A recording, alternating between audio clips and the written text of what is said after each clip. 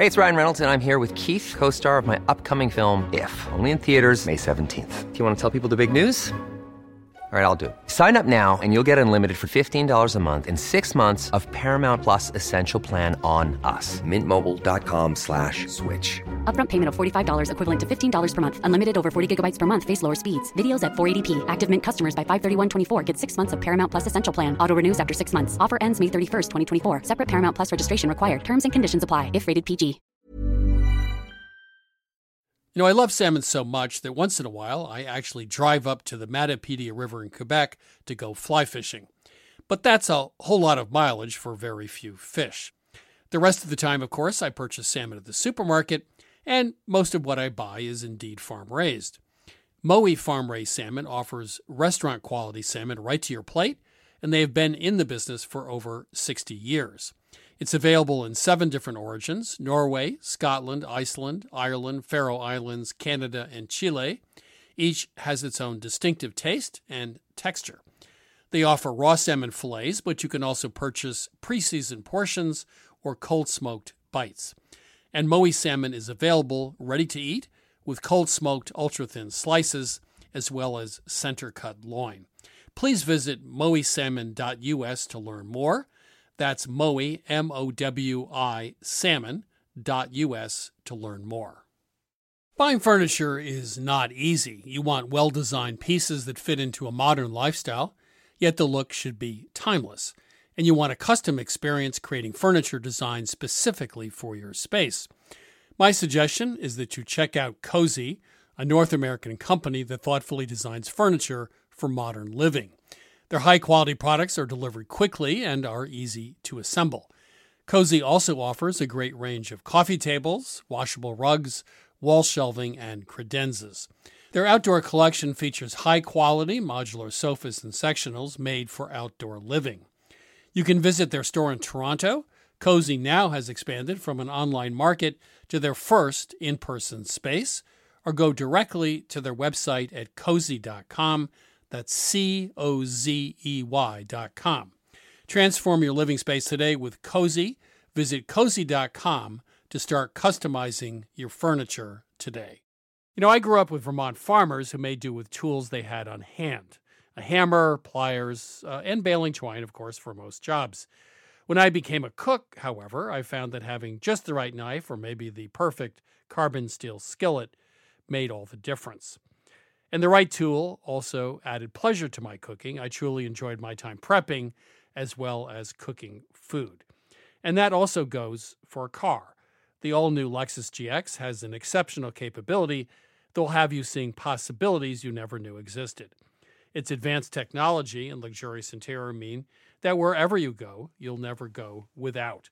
And that includes available dynamic sky panorama glass roof, available front row massaging seats, available 33-inch all-terrain tires, and available multi-terrain select. Live up to the all-new Lexus GX, luxury beyond limits. Experience amazing at your Lexus dealer.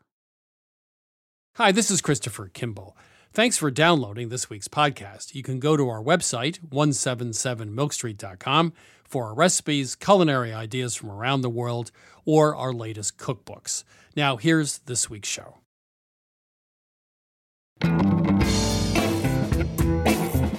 This is Mostly Radio from PRX. I'm your host, Christopher Kimball. Today I chat with Alice Waters, the founder of Chez Panisse in Berkeley, California. Waters and I dig into her new memoir, Coming to My Senses, which details a remarkable life lived not just for food, but also for beauty, philosophy, social change, and simplicity. I think that when you put a bouquet of flowers on the table in a school, children just know something intuitively. They know that they're cared about. Before we hear from Waters, it's my interview with Jarrell Guy. Guy's debut cookbook, Black Girl Baking, presents an eclectic mix of recipes from banana s'mores pizza to cookies inspired by her mom's childhood in Guam to vegan baked goods. Jarrell, how are you? I'm doing really well. Thank you. You were born in Lantana, Florida. Your father grew up in the South. Your mother was from Guam. Well, tell us about Lantana, Florida? What was the community like? Well, I guess it was an interesting place.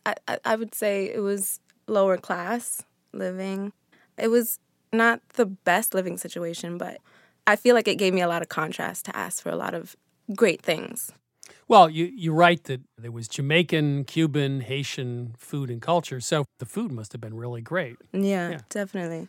There was a lot of wonderful, like Jamaican beef patties, cabbage and peas and rice.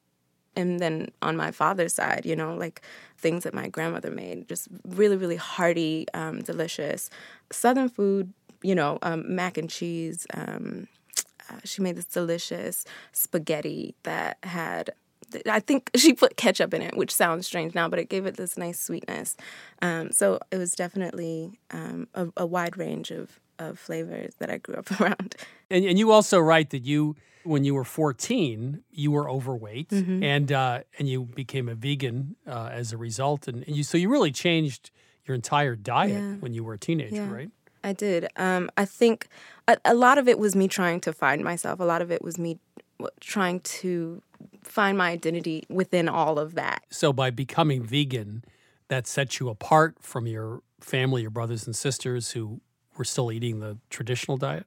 Right. It was a stark contrast. Like our dinners were very meat-centered and, starch-heavy. Because a lot of it, too, we're trying to feed a large family on a small budget. So this whole concept of cooking from scratch was born because I had to be creative. I had to think of a new way to create this food that I loved and I wanted to taste, but that fit my diet. Another thing you write about is negligence in the kitchen, that is waste. Could you explain that? I'm talking about how I would watch the Food Network as a little girl and how I would see this huge contrast between a white woman with money navigating her kitchen space versus what was reality for me. And I know what was reality probably for a lot of people, but even just the way that we approached our resources, you don't have a lot of resources. And so when I would watch Ina Garten in particular make these huge feasts for just her and her husband, and then she would leave like excess food in the bowl when she was transferring over. Like she would like mix a cake batter and then put some of the cake batter into a pan, but then there was always something left in the bowl, and I would just like go crazy looking at that, thinking, well, what? Like who eats that? Like what? Well, I don't know. I just didn't process in my mind, and it made me just feel very like there were just two different worlds, right. As much as I was angry at her, like I was curious about what kind of world is that that she could live in and not feel like this, like somebody's pulling out your stomach. Like it just felt like such a wrong thing to do. I don't know, like you were leaving someone hungry. You did a really cool thing on canning food scraps. Just talk about that if you would for a second. I did a fun sponsorship project with Morton Salt, and they asked us to talk about what food waste means to us. And so, I don't know, I just got really inspired because I was going through this period where I was just very overwhelmed with work. I was very overwhelmed with a lot of things. And I noticed that my refrigerator was kind of reflecting my mental like state. And so I was cleaning it out and I was taking my jars and I was just trying to be super resourceful. And a lot of times I don't even notice it, but being resourceful makes me feel refreshed. Like it makes me feel at ease. And so that was really what I did with that project. I just took old jars from my fridge and I took a lot of wilted greens, like things that were about to go bad that I would typically throw out, and I just blended them into salad dressings. I don't know, it's just a fun project to help people think about ways that they can blend up things in their fridge and repurpose it. Okay, Unicorn ice cream sandwiches. Are we done with Unicorn now? I mean, where did Unicorn come from? It sort of took over the internet in food. I think it was a social media thing. Yeah, I think that I said that it was because people wanted to escape from the reality. And so that recipe, it was like basically a semi-Fredo, but then I used aquafaba instead of egg white.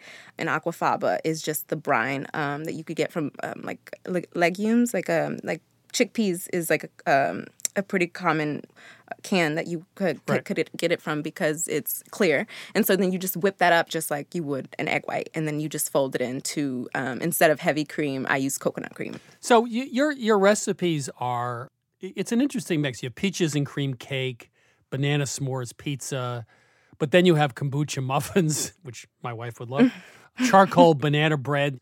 So it's just a mishmash of, your vegan past, your non-vegan past. How would you define your baking? Yeah, I mean, I think that it's just me, Like, I think that it's all of the things that I've been influenced by.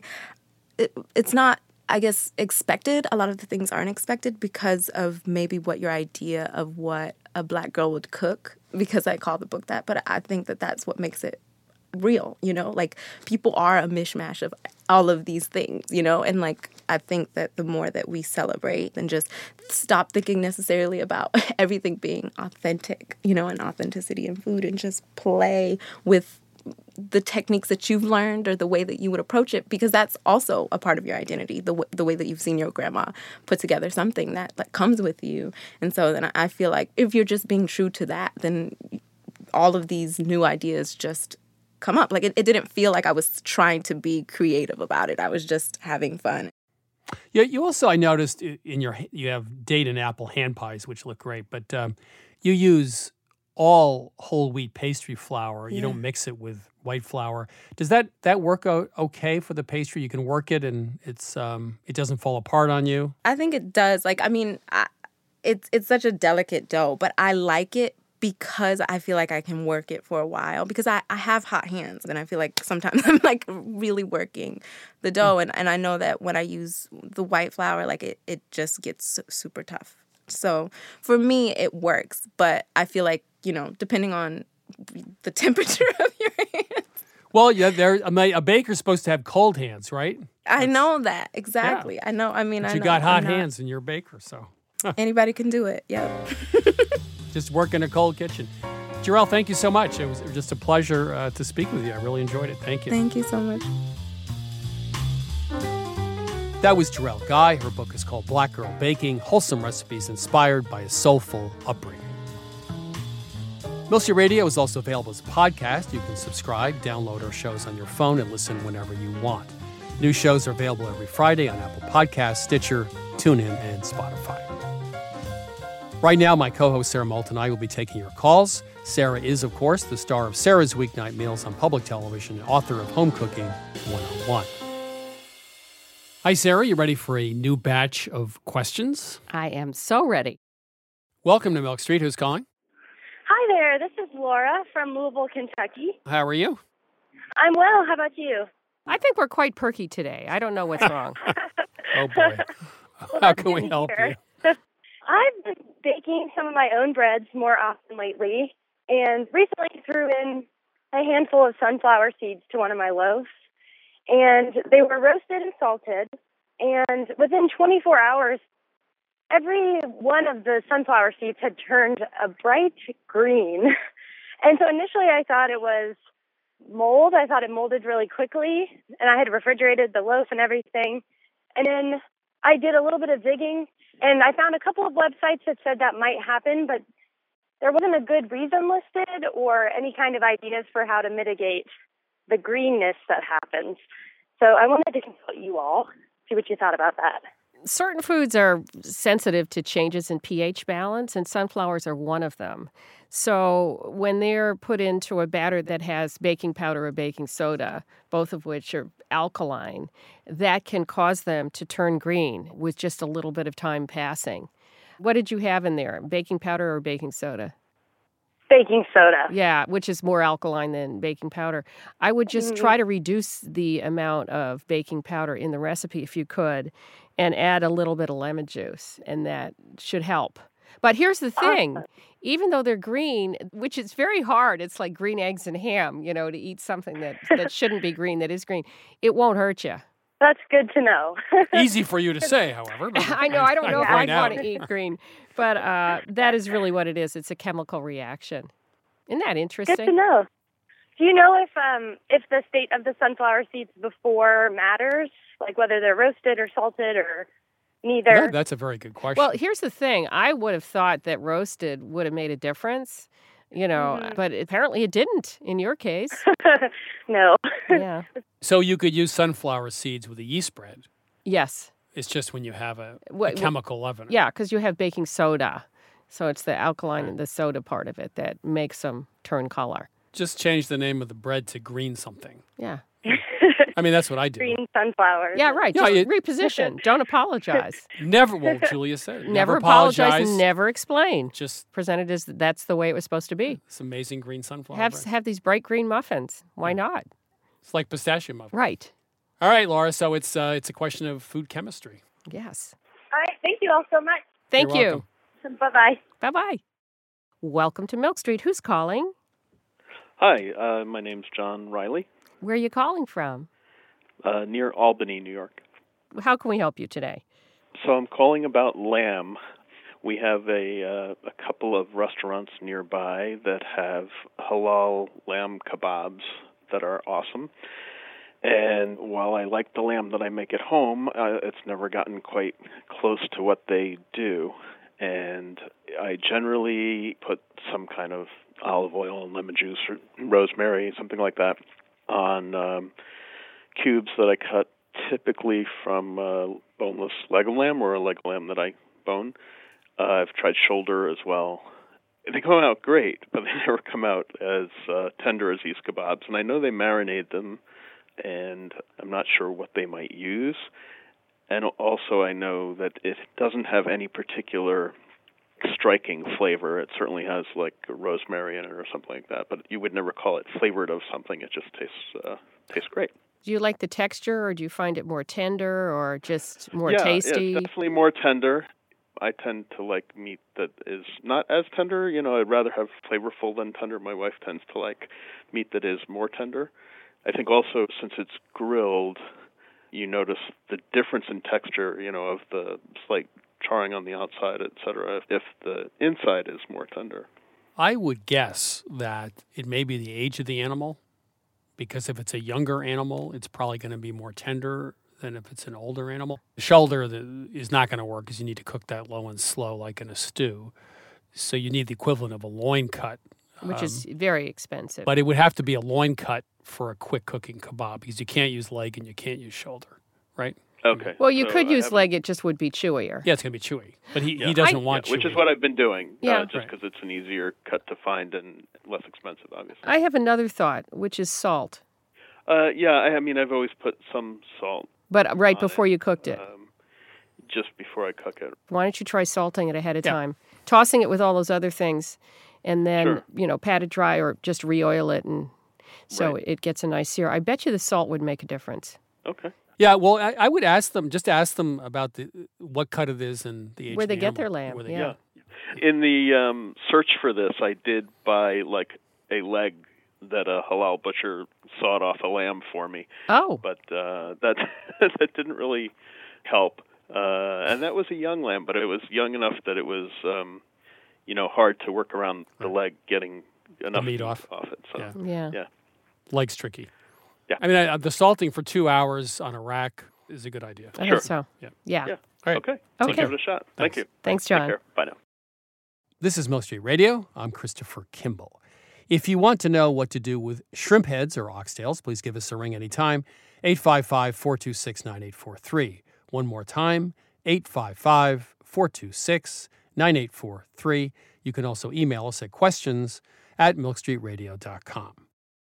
Welcome to Milk Street. Who's calling? This is Nick Edlow. Hi, Nick. How can we help you? Well, I've spent years failing to recreate the dishes that I ate in India, generally due to lack of the authentic ingredients in North America. Specifically, I'm having issues with the Asian pink onions that are in the recipe. They're smaller, slightly sweeter, and, of course, pinker than North American yellow onions, but they don't discolor like red onions do after long cooking, and they're far less sweet than Vidalias or Walla Wallas. So, with onion-forward wet curries like a dough piazza or even something that's in the background like butter chicken, you end up with a gray curry if you attempt to use the red onions, or a cloyingly sweet curry if you go with Walla Wallas or something like that, or just something that's far too sharp, and usually with just too many onions if you're using a standard larger American yellow onion. Let me ask a question. Yellow onions are sharp when they're raw, but in our testing at Milk Street, we find they actually turn sweet.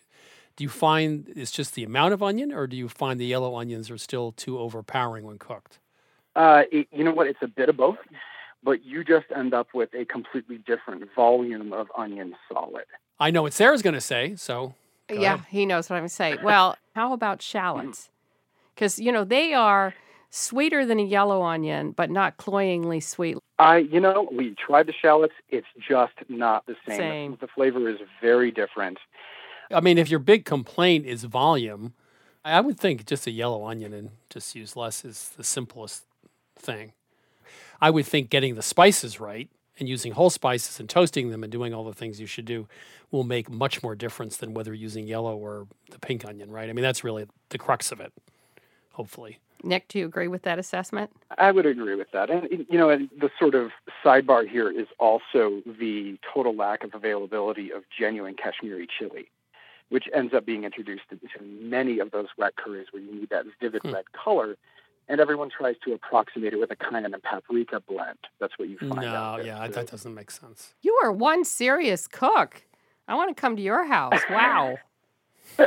We do our own curing and smoking. We do our own fermenting. I'm building a salami cave, actually, out of a... Salami cave? Okay, that's a frightening. first. That's a little scary. I visited Salami Cave. I have never met someone who built their own. Yes. That's pretty cool. Wow. I am super impressed. Yeah, now we're in awe, and we've not helped you at all. But thank you so much for calling. All we said was use less yellow onion. Yeah. That was our brilliant addition to Culinary Dilemma. Well, you know what? I appreciate the help. Thanks so much. Our pleasure. Thank you, Nick. Appreciate your help. You guys are a blast. Have a really good day, guys. Okay, you too. All right, bye-bye. Bye. Now that should be on my bucket list. Build Salami Cave. Right. I mean, just the name, You're listening to Milk Street Radio. I'm Christopher Kimball. Coming up next, my interview with chef and food activist Alice Waters, right after the break.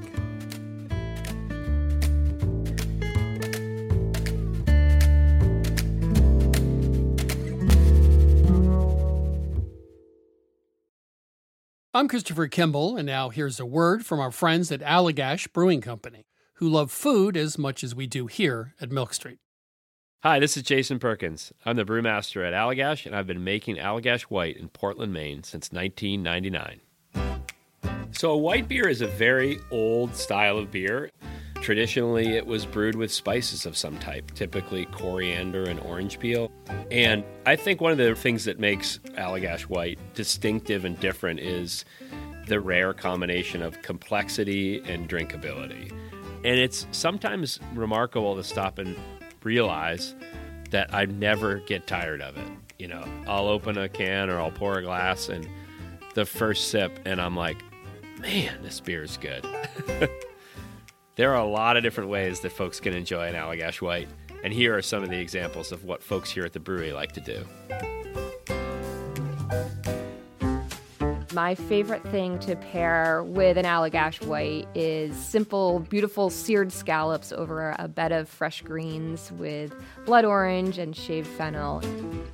My favorite would probably have to be like an Italian or a hoagie, capicola, pickled vegetables, crusty bread. It's got that nice lemony, zesty character that just gets you ready for the next bite. The ultimate pairing for me is this dish called bossam, which is this big pork shoulder with salt and brown sugar. We also call it candy pork in my house, and a little scallion ginger sauce. It's lettuce, rice, pork, sip of white, lettuce, rice, pork, sip of white, and it's just perfection. My other top choice was a hot dog. Just have a hot dog and have an Allagash White. You don't need to dress it up. There's something about mussels with beer, especially the white, that is just so good. I feel like it goes really well with different soft cheeses that aren't too dominant, but then also with spicy Indian food. So I think it's just really versatile. I could imagine something like like lemon meringue pie. That would be really nice. Pairing Allagash White with carrot cake is a thing of beauty. This maybe sounds really boring, but pepperoni pizza. I feel like after a long week, having like a nice warm pepperoni pizza and a cold Allagash White is just like you made it. Like you did your week. You deserve this pizza. You deserve this beer. It's perfect in summer. It's perfect in winter. I haven't really found a flavor that I don't think works really well with Allagash White. Yeah, so not only do I drink it while I cook, I often cook with it. So if I'm creating some kind of stew, I'll add a little bit of Allagash White to it. A lot of people use Allagash White in like a fried fish batter. Anywhere where you can add like a spritz of lemon or a spritz of lime, that could be the beer.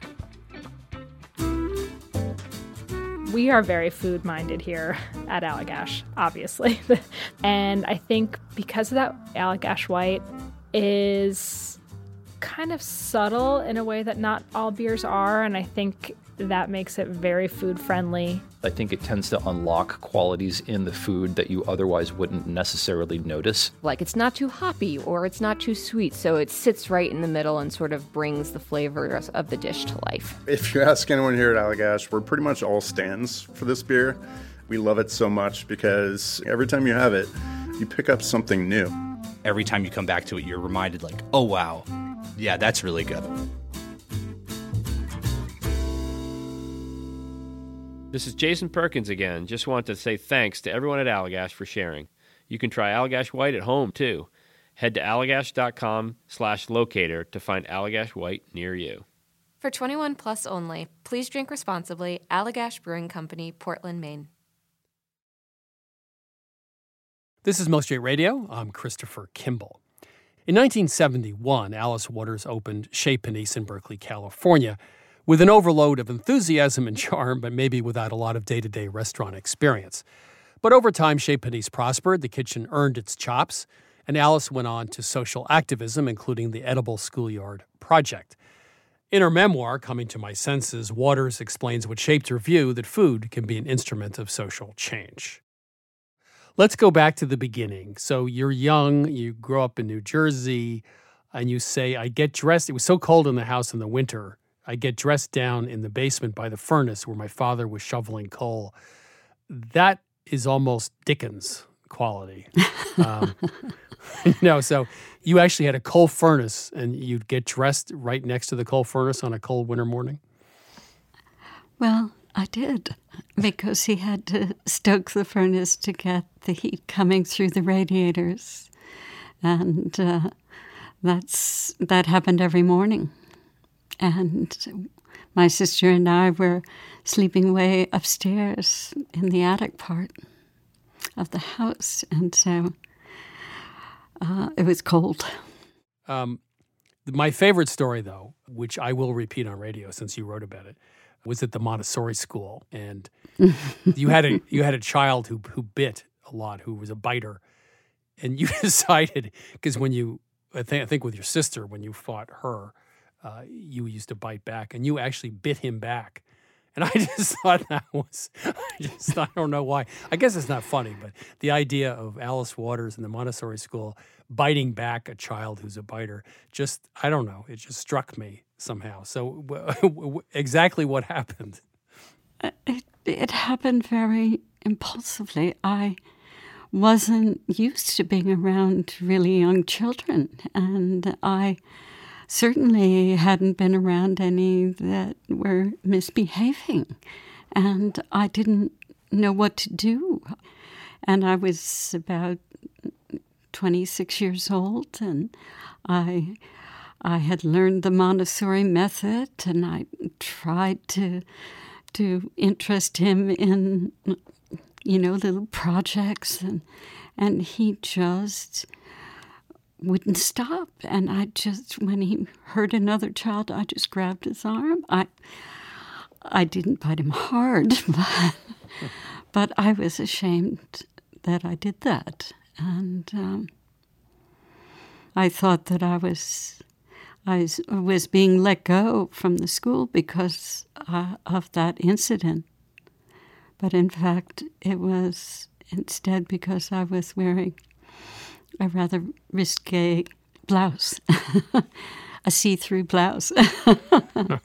And then you went on to other things. So let's talk about your parents. You said it was a wonderful thing you wrote about your mother before she died. You said, speaking to you, you lived the life I wanted to live. So what did that mean?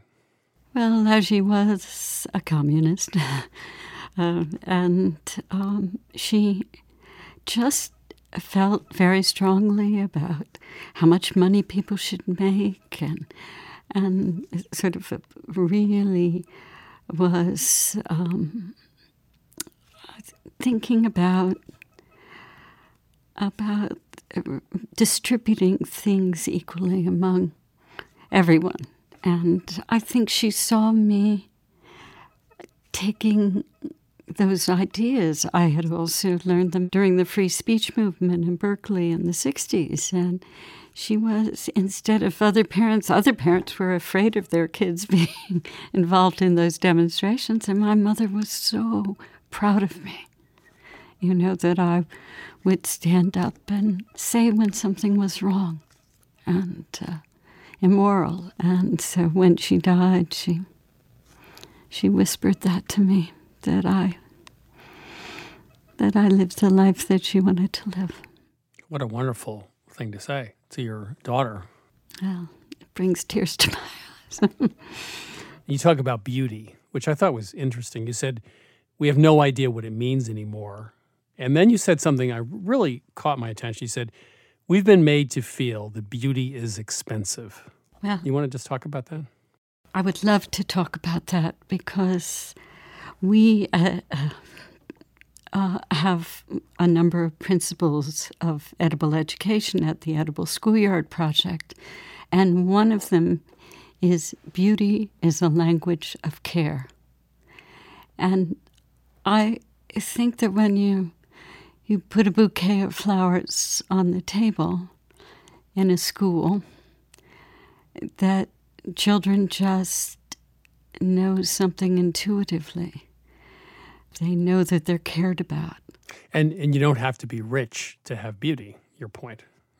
No, you just can light a candle, and it changes the whole atmosphere of the room.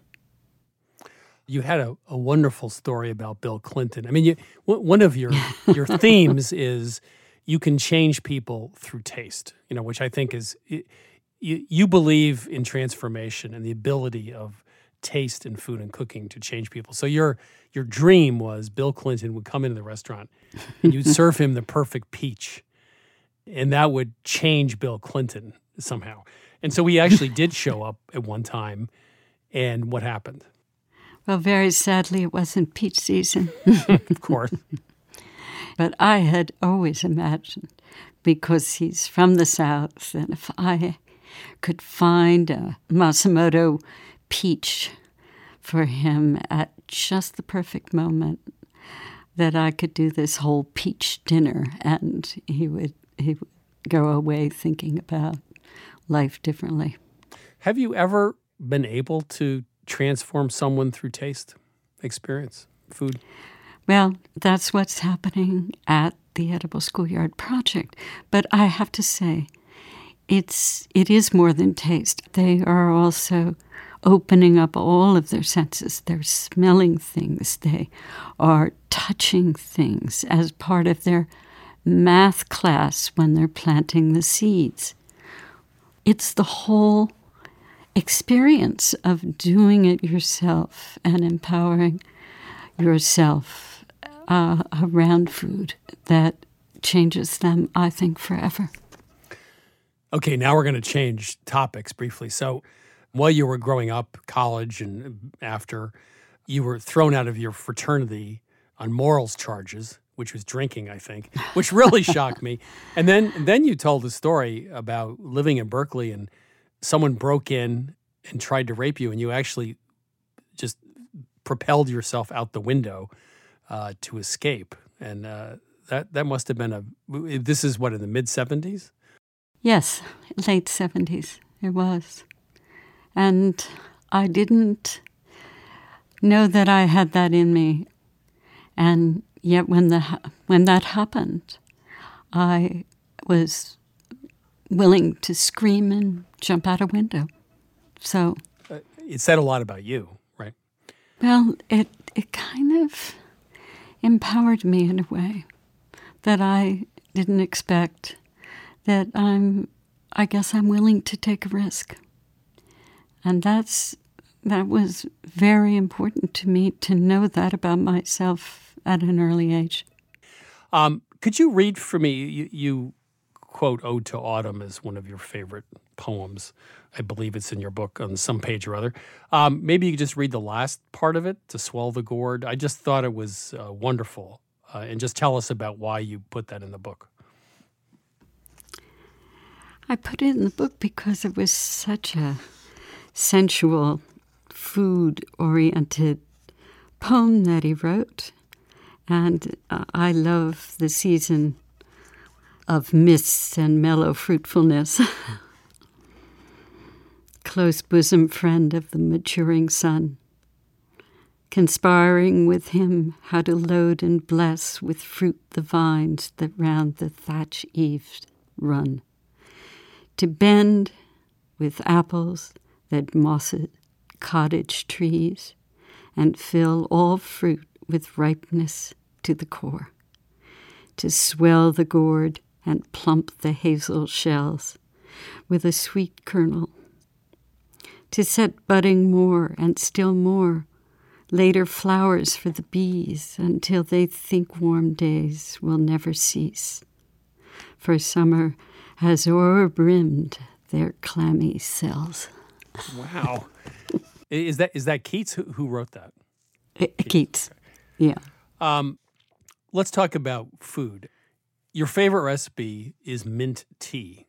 I think actually when I saw you last time, you made me mint tea. But so explain that, please. Well, it's my favorite recipe because it only has 2 ingredients: mint and water, boiling water. And I just love a recipe like that. That you're surprised that that's all it is. But if you have the best tomato, a little salt, a little olive oil, that's it. Your book really, the theme that comes through for me is that your restaurant and your career and your life, going back to your mother, you said I was running a counterculture restaurant, a salon, really. And so you're always fighting against the culture or parts of the culture you currently would describe as fast food, or as you said, we're leaving our land behind, we're forgetting about our children. So your restaurant is really an expression of your view of the world today. I think you have said it well. Indeed, it is. Or I hope it is. And I hope that people that come feel that when they're there, that they feel the hospitality, the openness of the restaurant, the determination that we have around how we purchase our food. We put the names of the farmers on the menu. We've done that for years and years and years. And people come and say, are Mas Masimoto's peaches there yet? And it helps to make those connections for people that the taste comes from the people who take care of the land. Alice, thank you so much for your time. Oh, you're so welcome. Thank you. That was Alice Waters. Her memoir is called Coming to My Senses, The Making of a Counterculture Cook. I first met Alice at Chez Panisse back in the 1980s. She was sitting at a table shelling peas, and she didn't look like the typical restaurant chef. 2 decades later, I returned to Chez Panisse for dinner, and was really struck by the food. The essence of each ingredient was preserved and, of course, naturally presented, and by the fact that Alice had persevered. She'd shown up, if you will, when so many other food celebrities had gone on to other restaurants and other careers. And that got me thinking about the good life. Perhaps it's simple enough. Find out what you like to do and just keep doing it. Or you might say it's really the mileage that matters, as long as you keep driving in a straight line.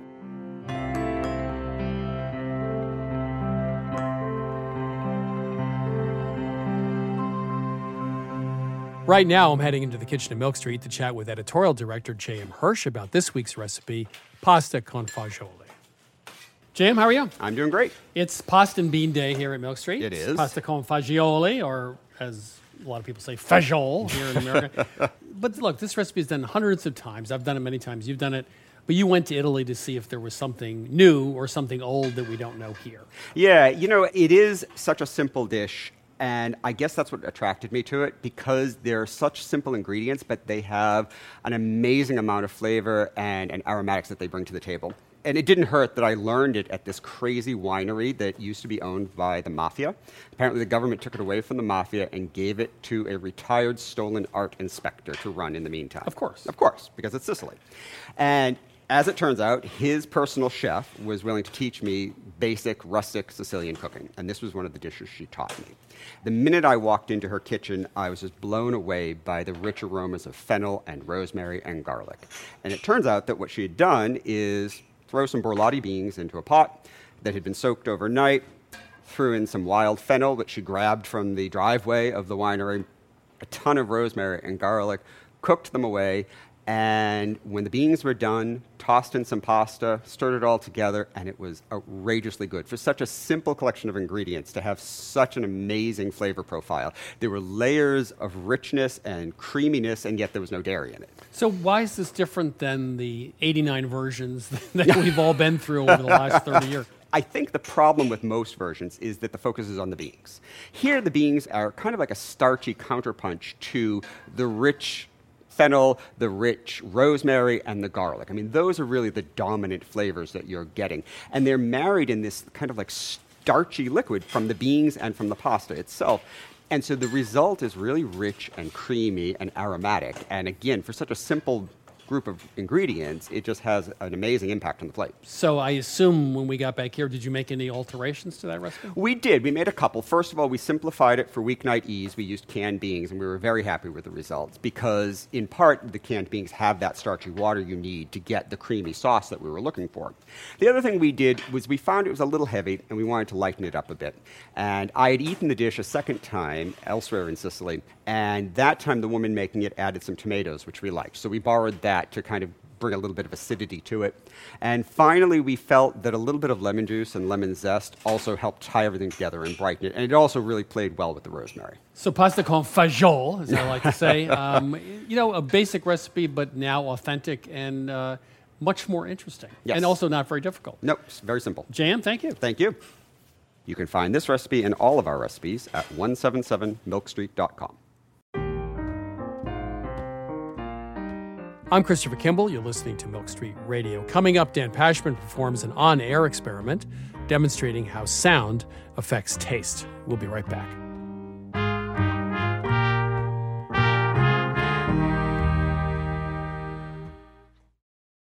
I grew up with Vermont farmers who made do with tools they had on hand.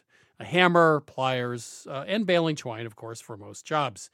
When I became a cook, however, I found that having just the right knife or maybe the perfect carbon steel skillet made all the difference. And the right tool also added pleasure to my cooking. I truly enjoyed my time prepping as well as cooking food.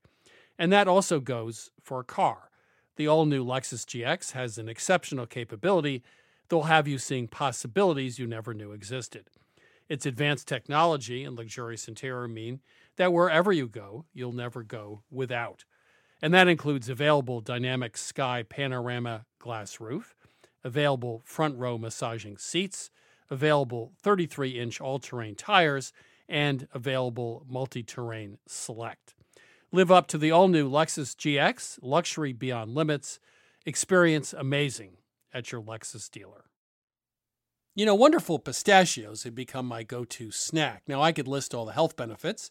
They're a good source of protein, fiber, and unsaturated fats, but for me, flavor comes first, And that's why it's pistachios, not peanuts, in our household. Wonderful pistachios come in a variety of flavors and sizes, including sea salt and vinegar, chili roasted, and smoke barbecue. Check out wonderfulpistachios.com to learn more. That's wonderfulpistachios.com. You know, I love salmon so much that once in a while I actually drive up to the Matapedia River in Quebec to go fly fishing. But that's a whole lot of mileage for very few fish. The rest of the time, of course, I purchase salmon at the supermarket, and most of what I buy is indeed farm-raised. Mowi farm-raised salmon offers restaurant-quality salmon right to your plate, and they have been in the business for over 60 years. It's available in 7 different origins: Norway, Scotland, Iceland, Ireland, Faroe Islands, Canada, and Chile. Each has its own distinctive taste and texture. They offer raw salmon fillets, but you can also purchase pre-seasoned portions or cold-smoked bites. And Mowi salmon is available ready to eat with cold-smoked ultra-thin slices as well as center-cut loin. Please visit mowisalmon.us to learn more. That's Mowi, M-O-W-I, salmon.us to learn more.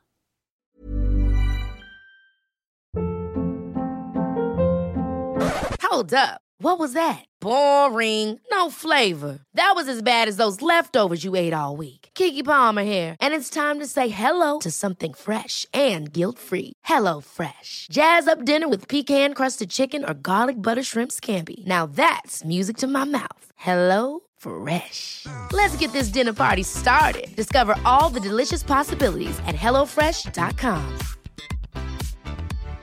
Hi, I'm Daniel, founder of Pretty Litter. Cats and cat owners deserve better than any old-fashioned litter. That's why I teamed up with scientists and veterinarians to create Pretty Litter. Its innovative crystal formula has superior odor control and weighs up to 80% less than clay litter. Pretty Litter even monitors health by changing colors to help detect early signs of potential illness. It's the world's smartest kitty litter.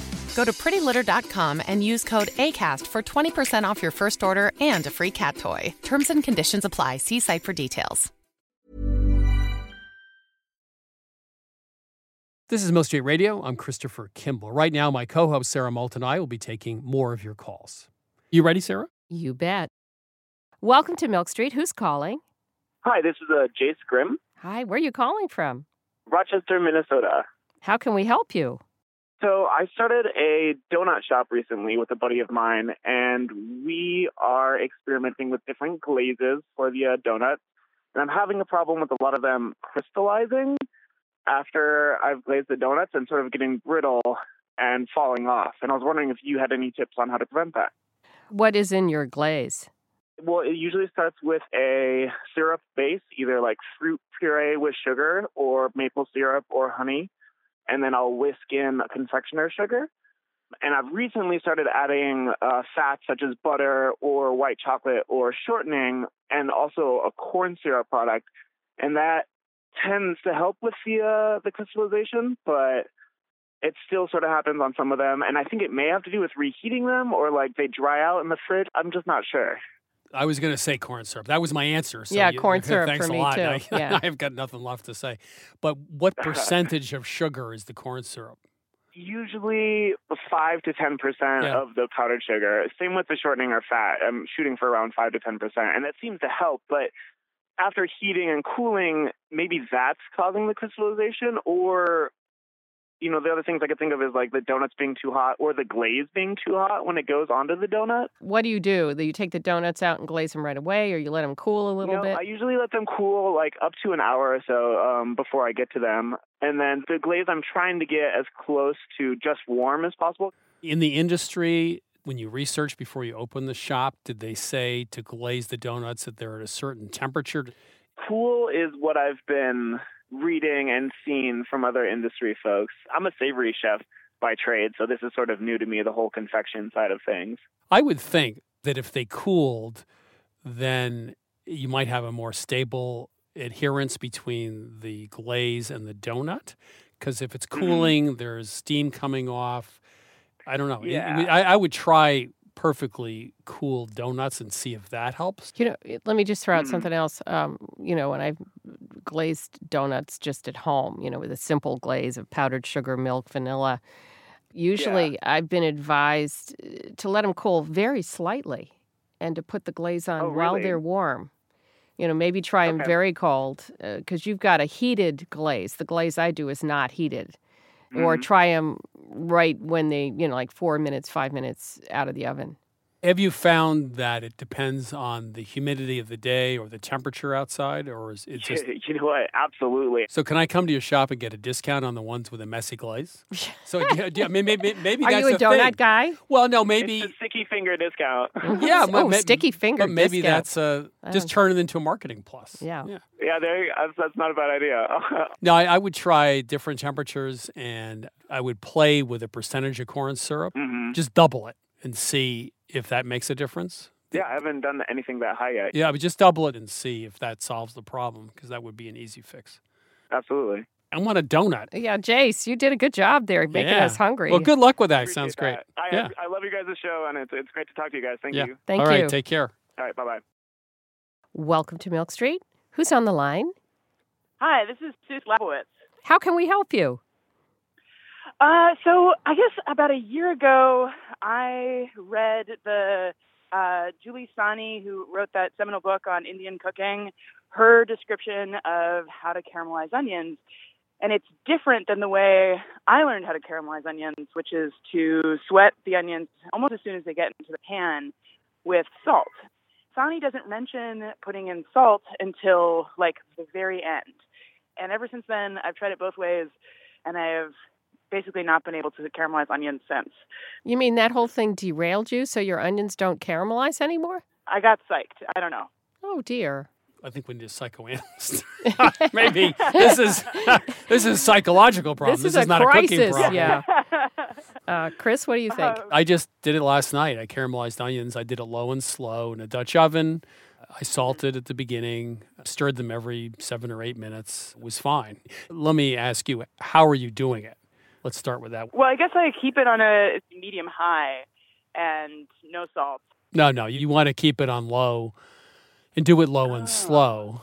In some places, they just fry onions. You put them in a skillet with a bunch of oil, and that takes about 10 minutes. But if you want caramelized, it's low and slow. I mean, French onion soup is a study in caramelized onions. You caramelize, a bunch of onions for 45 minutes, deglaze with white wine. You keep doing that 4 or 5 times, and then you get a dark, rich soup. Same concept, but it's always low and slow, right, Sarah? Always low and slow, because the thing about onions is that the same thing that makes our eyes water, these sulfurous compounds, is the same thing that when cooked low and slow gives great depth of flavor. But if you try to cook those onions really fast, they'll sort of taste like watery onions with a crust on the outside. You won't develop that wonderful depth of flavor. I don't think salt is the issue. I always season at the beginning. I have a second question about salt. Okay, so I'm also in a debate with my mother, who's a kosher cook, and we're talking about when to salt meat. And she thinks that we shouldn't salt too much beforehand because of the way that kosher meat is processed, and that it is already imbued with so much salt already. But I think that regardless, I think I should add, I don't know, do you guys know about that because she thinks that kosher chickens have already been brined. They have. Yeah? Okay. Well, they're not brined, but they've been coated in salt. Yeah. I wouldn't brine a kosher chicken because it would be too salty. So but you could salt the exterior before roasting. Just to get a crispy, that salty skin. But I wouldn't pre-salt it. A kosher bird does not need to be brined because it is already. Yeah. So we agree with your mom on that one. Yeah. Cool. She'll be glad to hear that. All righty. Our work is done. You can sleep well tonight. Yeah, we go home and have a cocktail. It's great. That's very good to know. Thanks for calling. Thank you. Bye now. This is Milk Street Radio. I'm Christopher Kimball. It's time for this week's Milk Street Basic. Most commercial grenadines today are toothachingly sweet. They're also fluorescent red, made from corn syrup and artificial colors and flavors. But at London's retro-modern Dandelion Bar on the Thames, we discovered a refreshing update of grenadine, a cocktail mixer traditionally made of pomegranate juice and sugar. At Dandelion, they simmer elderberry, sour cherry, and pomegranate juices into a syrup spiked with cumin for a pretty sophisticated sweetener. We created a simpler but equally delicious grenadine, and here's our recipe. Simmer 1 cup of pomegranate juice, 1 cup of sour cherry juice with 6 tablespoons white sugar, 1.5 tablespoons coriander seeds, 1 teaspoon fennel seeds, and 1/4 teaspoon kosher salt. Cook, stirring occasionally until reduced to about a cup. Strain and cool, and then refrigerate it for up to a month. You can find this recipe at milkstreetradio.com. Next up, Dan Pashman of the Sporkful on his latest culinary obsession. Dan, how are you? I'm doing well, Chris. We're going to do a little audio experiment right now. Step into my lab, if you will. Okay. I want you to put your listening ears on. I have 2 different potato chips in front of me right now, chip A and chip B. Okay. And I want you to tell me, based solely on the sound of the crunch, which chip is fresher, crisper, better. Okay. Okay? I'm ready. Here comes chip A. Yeah, okay. And now, chip B. Well, I would say B is clearly crunchier. And a better chip, fresher too, right? From a distance, yes, I would say that's true, yeah. What if I were to tell you that those 2 chips were identical? Oh, no! Dun, dun, dun.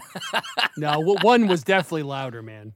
Well, I was playing tricks with you, Chris, but it was not by getting closer or farther from the microphone. My friend Jared here on the soundboard brought down the volume for the first chip and put up the volume for the second chip. Okay. But we just replicated a famous experiment, an experiment by a researcher named Charles Spence in the UK, who did this experiment by having people eat chips. All the chips were identical. They were Pringles. And he had people eat the chips in front of a microphone while wearing headphones attached to the microphone. Right. And he adjusted the volume so some chips sounded louder than others. And what he found is that the sounds that foods make when we bite into them affect how we perceive that they taste. Oh, I think that's true. Well, of course, Heston Blumenthal, the famous chef in England, you could actually put earbuds in and listen to the sounds of the sea as you're having a seafood multi-course extravaganza, right? Right. Yeah, he gave you an iPod at your table. You would listen to the sounds of the ocean while eating your seafood, and people perceived that it would be fresher. It obviously has strong emotional... Sound has a lot of effect on your emotions and your perception, yeah. And actually, the research shows that association of crunch even extends to the bag. The connection is not as strong with the packaging as it is with the food itself, but there is still a demonstrable connection that when the package is noisier, we perceive the chips themselves to be noisier and fresher and crispier, crunchier. Okay, that's new. I didn't know that, but it makes sense now you mention it, yeah. So are there anything other than potato chips where the packaging has a sound association? Well, the other thing that I'm fascinated by is not just the sounds that foods make when we eat them, but the sounds that are made in the cooking process and what we can learn from those sounds. So, I mean, look, I think the best, most obvious example is sizzle. Right. When you put a piece of meat into a hot pan or onto a grill, there should be a sizzle. That tells you that the Maillard reaction is taking place, the browning reaction. If it doesn't make that sound, you're in trouble. That's true. And I learned recently that there's something you can learn about scallions. You can tell whether or not you're slicing them correctly based on the sound. Really? Oftentimes, I feel like in the movies or on TV shows, you see people chopping scallions and they're doing very quick up and down. And you hear that sound of the knife hitting the cutting board. Chop, chop, chop, chop, chop. And that's wrong. And that's wrong. Right. Why? Because when you prepare vegetables like scallions, you're supposed to slice through them to get a nice clean slice. If you whack them upside down, you bruise them and you don't get a clean cut. That's right. And when you press down too hard on them, you're releasing the more acidic components of the onion as opposed to a clean cut, right, which keeps those cells sealed and allows over time the sweetness to come through. So I have some audio samples for you here. You ready? Yeah, go ahead. Here's the first clip. This is that chopping. This is the incorrect way to slice scallions. So you hear that hard chopping, that vertical motion. Now let's listen to the correct way to slice scallions. This is a more horizontal, slow, smooth slicing instead of a chopping.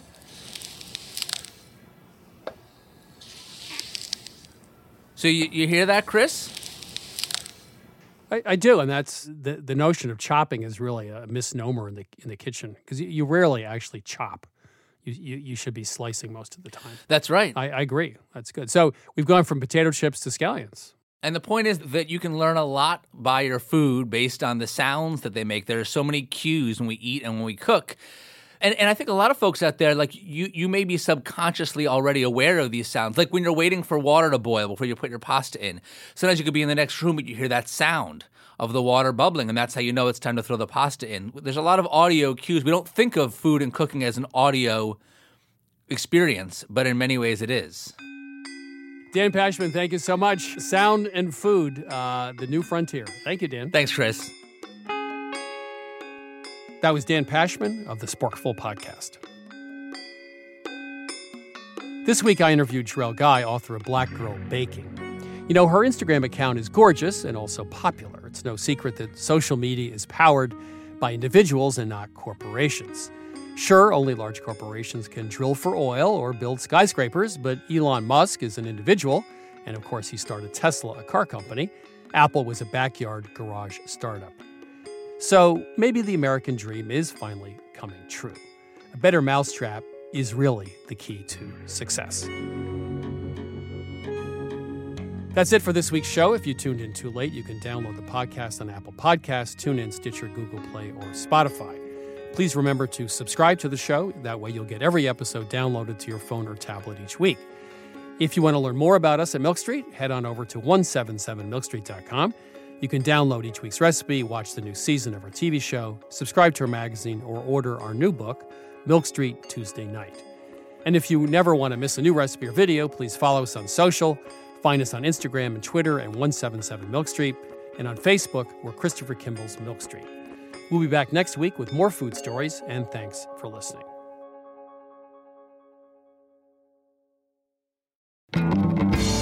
Christopher Kimball's Milk Street Radio is produced by Milk Street in association with WGBH. Executive producer, Melissa Baldino. Senior audio editor, Melissa Allison. Producer, Annie Sinzaba. Associate producer, Jackie Nowak, and production help from Debbie Paddock. Senior audio engineer, Douglas Sugarts. Additional editing from Vicki Merrick and Sydney Lewis, and audio mixing from Jay Allison at Atlantic Public Media in Woods Hole, Massachusetts. Theme music by Chubop Crew. Additional music by George Brendel Egloff. Christopher Kimball's Milk Street Radio is distributed by PRX.